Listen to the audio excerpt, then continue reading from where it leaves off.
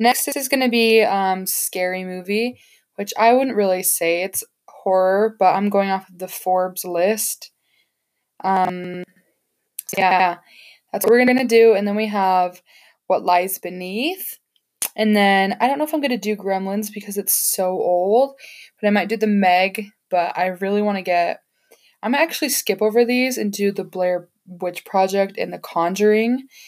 Um, yeah, so actually, you guys, I think the next ones we're going to do is for sure the Blair Witch Project and the Conjuring. And then maybe the Ring because that is a very, very popular one. But yeah, I'll see you then.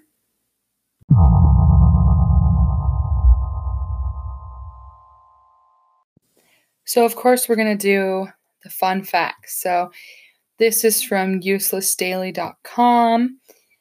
This is about the new movie. So, number one, it's directed by David Gordon Green. It is written by Jeff Bradley, Danny McBride, and David Gordon Green. It is the 11th installment in the Halloween film series and a direct sequel to the 1978 film of the same name, while affecting a retcon of all previous sequels. Set 40 years after the original film, the plot follows Laurie Strode as she prepares to face Michael Myers when he returns to Haddonfield, Illinois after his killing spree on Halloween night in 1978.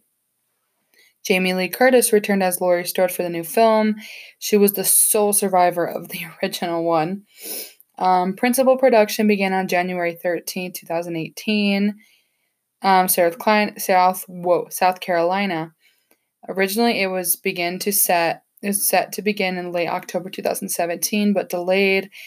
Halloween had its world premiere at the Toronto International Film Festival on September 8th as part of its Midnight Madness section. Then it was theatrically released on October 19th. The film has grossed over $172 million, making it the highest grossing film in the franchise, as well as breaking several other box office records. Like I said, it's number 8 on that list of top grossing, so it's pretty good. The budget was $10 million. On December 20th, 2017, it was announced that Nick Castle, who had portrayed Mike Myers in the original film, would reprise his role with actor and stuntman James Jude Courtney to portray Mike Myers as well. So now we all know who's behind the mask. The film also stars Judy Greer, Andy Matichak, Will Patton, and Virginia Gardner. And then, according to Danny McBride, the horror of the film aims to create a sense of tension and dread to the audience rather than relying on graphic violence. I would say that's true. It's a lot of sneak ups. Like, there's not a lot of gore like the other ones would suggest. It's not gory at all.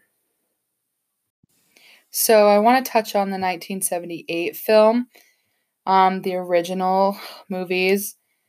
It made 60 to 7 million, but I'm pretty sure, everybody has seen it. It's like the basic Halloween. I mean, I haven't actually seen the original, but it's a classic. It took place actually in Southern California in 1978. It premiered in October. And apparently it's an independent film. So that original one was the most profitable independent film ever. Excuse me. Halloween spawned a film franchise comprising 11 films, which helped construct an extensive backstory for its antagonist, Michael Myers. A remake was released in 2007, which was followed by a sequel in 2009. An 11th installment, which serves as a direct sequel to the original film that retcons all previous sequels, was released in 2018. So this one's actually an 11th installment.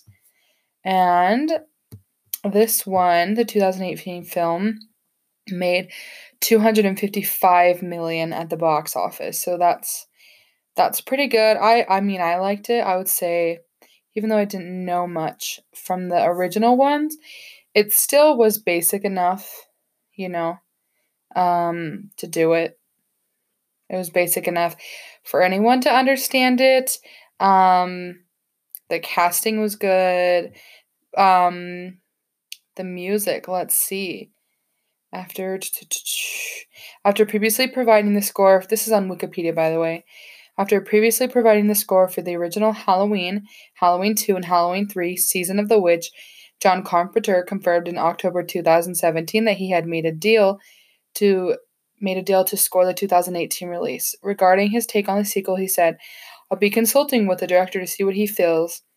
I could create a new score, we could update the old score, or amplify it and combine those two things, and I'll have to see what it requires." So it's all composed by John Carpenter, Cody Carpenter, and Daniel Davies. So, Halloween grossed $153 million in the United States and Canada, and $96.2 million in other territories. Yeah. Oh, another thing, in the United States and Canada, the film made $7.7 million from Thursday night previews, the fourth highest ever for an R-rated horror film after It Chapter 2 and Paranormal Activity. So yeah, it made more for like the Thursday night opening ones. And I love to read just the Google reviews because it's the easiest and most popular. So somebody says, so first off, 8 out of 10. I've been a fan of the Halloween franchise for a long time. I still remember sneaking in my brother's room, who was a slasher/horror fanatic, and grabbing this mysterious looking disc and slipping in the DVD player and being scarred ever since the age of 9 when the theme kicked in, showing Michael not there lying on the ground. This new film in the franchise is a thorough mix of the new hardcore gore and brutality style of the 2000s while remaining faithful to its tense and eerie predatory/prey-like vibe. Carpenter's new score is arguably the best since the original, giving a new sharp and hard-hitting take that still sends chills through one's bone while watching the first of many, many, many fan service Easter eggs and an opening credit scene. The side characters have little to no development, but that doesn't stop them from being viciously murdered for the entertainment of the viewers, while main characters such as Jamie Lee Curtis, giving her best performance yet as a seasoned, troubled, but bona fide badass Laurie Strode, and pulls no punches when things start to go down. Judy Greer accomplishes a believable Karen Strode that doesn't have that much shine, but when she does, it is totally worth the wait for her development. Everybody says it's saying like the actors are good. Another one, I love this movie. This was a bit in the middle that made me go, no movie, no. Then it got better because the problem was resolved and the ending kind of made me want a sequel.